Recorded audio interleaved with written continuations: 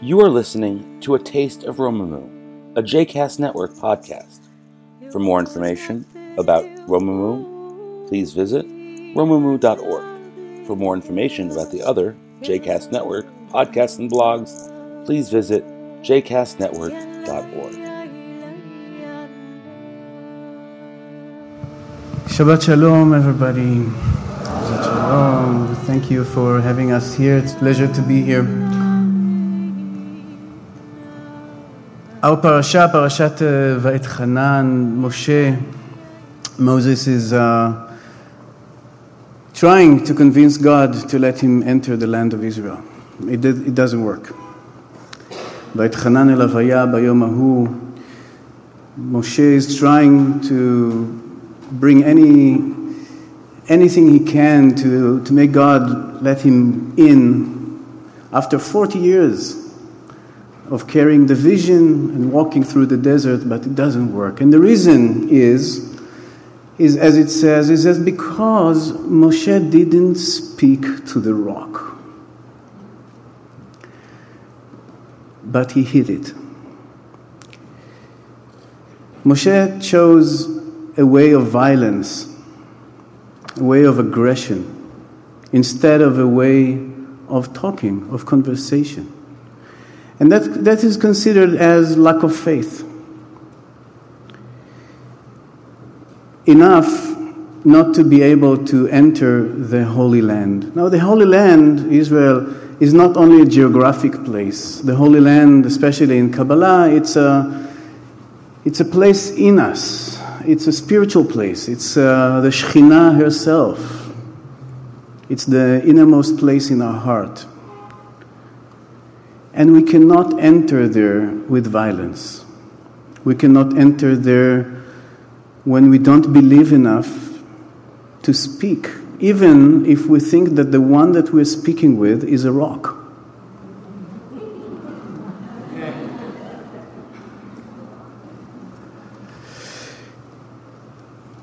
So Moshe dies in the desert, just like his people. All the generation that came out of Egypt had to die in the desert. And what was their reason not to be able to enter to the Holy Land? Their reason was because they believed the meraglim, the spies. They believed what the spies said, which is, we are too small. Or as they said, we saw the people of the land and they're like giants and we're like grasshoppers. What we can do? What can we do? The people believed that they're too small, that they're not big enough, that they're not powerful enough. And Moses was not believing that he can talk to the rock. What's the connection between the two? It's very simple. Both of them are actually the same thing.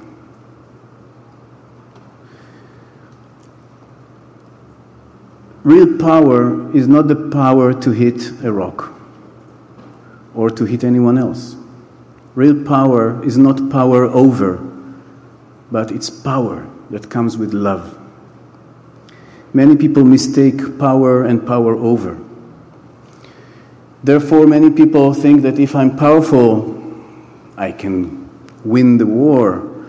But actually, Rabbi Nachman of Breslov, the great Rabbi Nachman, said that Mashiach is going to win the world without shooting even one bullet. Rabbi Nachman lived already when there was like rifles. So he said Mashiach is going to win the whole world without even shooting one bullet. He's going to win with the Spirit of God. Because when Spirit is present, A, you don't think that you're too small. And B, you believe that even a rock can open up. When we think that we are too small, like grasshoppers, we do what grasshoppers do in front of a threat. What animals do in front of a threat is the 3 F things. Freeze, or fight, or flight. And this is happening in our brain as well. We have a reptilian brain in us, and whenever we feel threatened, we do one of the three. We either freeze and we don't know what to say, we don't know what to do, or we run away, we try to hide, we try to have protection, or we fight, we take the aggression. All those three are actually signs of weakness, not of power. When you feel powerful, you don't freeze, you don't fight, and you don't flight. You're just there. You're just simply there. And this is the power of love.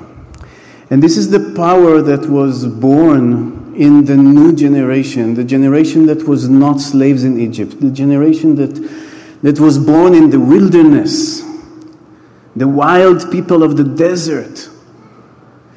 You know this story in the Midrash that every Tisha B'Av, since the sin of the Meraglim, of the spies, was in Tisha B'Av. So every year in Tisha B'Av, the people of Israel, that's what the Midrash says, the people of Israel, everybody would dig a grave, dig a hole in the ground, and go to sleep in this hole, and in the morning, not everybody got up. Some of them died every year of the 40 years. And then those who got up covered those who didn't get up. And that was the minhag, every Tisha B'Av. Until the 40th year. But that was already the minhag, so that's what they were doing. That was the custom. Everybody dug a grave and went in. But in the morning, everybody got up. No one died. So the Midrash says they thought, well, maybe we were mistaken on the day, the date. They didn't have calendars, they were looking at the moon. It was like, well, maybe it's tomorrow. So they did it again. And again, everybody got up. And they did it again and again and again until they looked at the moon. And the moon was full. And that was Tu B'Av, right? The full moon, yesterday night. And they looked at the moon and they said, you know what? We were not mistaken. That means that we are the people who are not dying anymore. We are those that we were waiting for. We are those who are able to enter to the Holy Land. The curse is over. So they started the celebrations and the dancing and the Hilulah of Tu B'Av, the celebration of love, which is the full moon of this month. What needs to die, what needs to drop from us, if we take it as a midrash is always like mythology. You take it in and you take it, everything is in me. Those who needed to die, it's part of me. Those who didn't die, it's also part of me. The part of me that needs to die is the part of me that doesn't believe that I'm good enough, that doesn't believe that I'm strong enough, and therefore is fearful, and therefore is violent, or protective, defensive, or freezing. It's the same.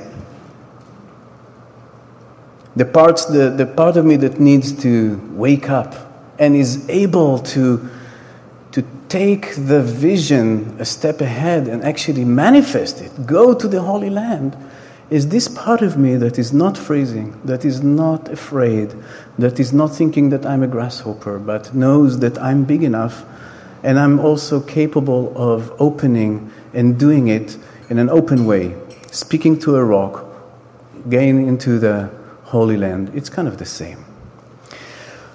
Horrible things happened this week, these days in Israel. Horrible things on behalf, God forbid, on behalf of God.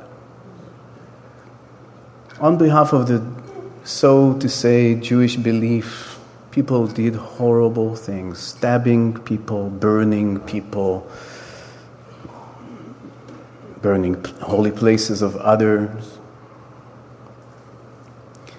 What I want to emphasize is not only that this is not the way of Torah, but it's also just a weak way of being in the world. Those who act of violence in a violent way are actually weak. To be strong enough is not to be violent, but to be vulnerable. To be able to just be there in vulnerability and meet the other. Meet God in the other. Even if the other is so other that it's a mystery for me. You know, an other in Hebrew is zar. The letters are zayin reish. Mystery or secret is the same letters, just backwards. So reish, zayin, raz. In the other, in the foreigner, in this that I think is a rock, and who can I talk with?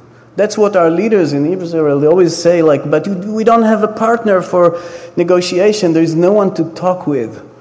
Well, this is a lame excuse of not being able actually to be vulnerable and to say, you know what, I'm sorry for what I did.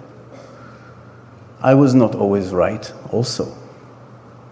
So instead of me telling you that you are not right, let me take responsibility for what I did or my nation did wrong.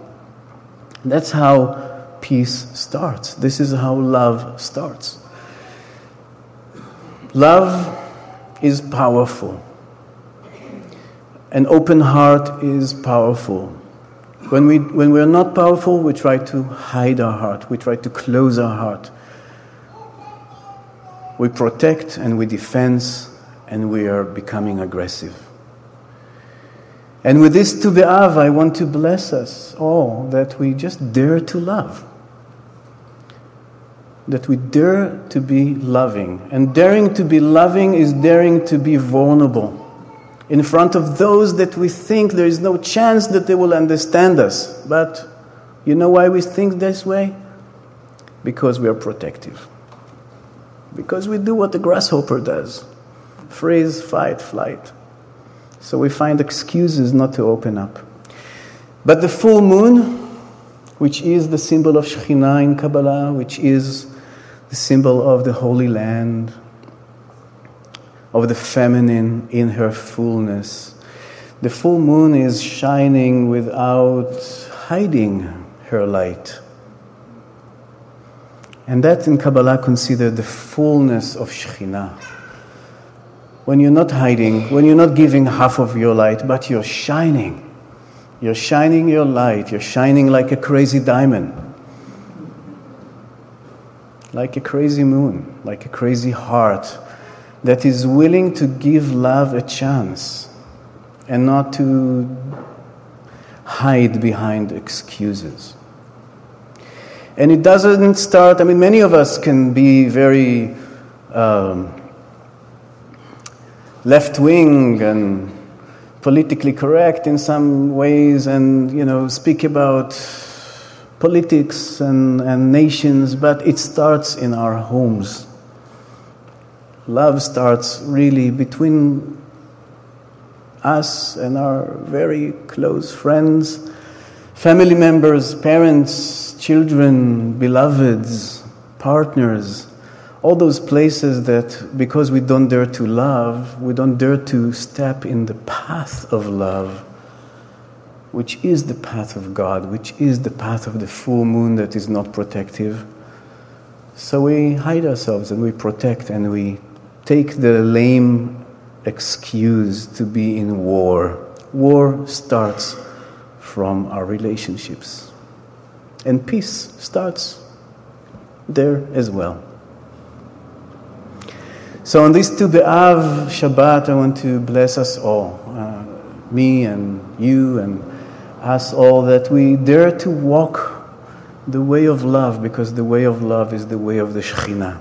It's the way of the feminine divine, which is powerful, which is present, and that we do it between us, that we dare to say, I'm sorry I was a jerk, and would you accept me now? Because I know, and here I am, I'm not trying to defend myself, I'm just here. I'm loving, I'm sorry. If we dare to do this in our relationships, we might dare to do this between nation to nation.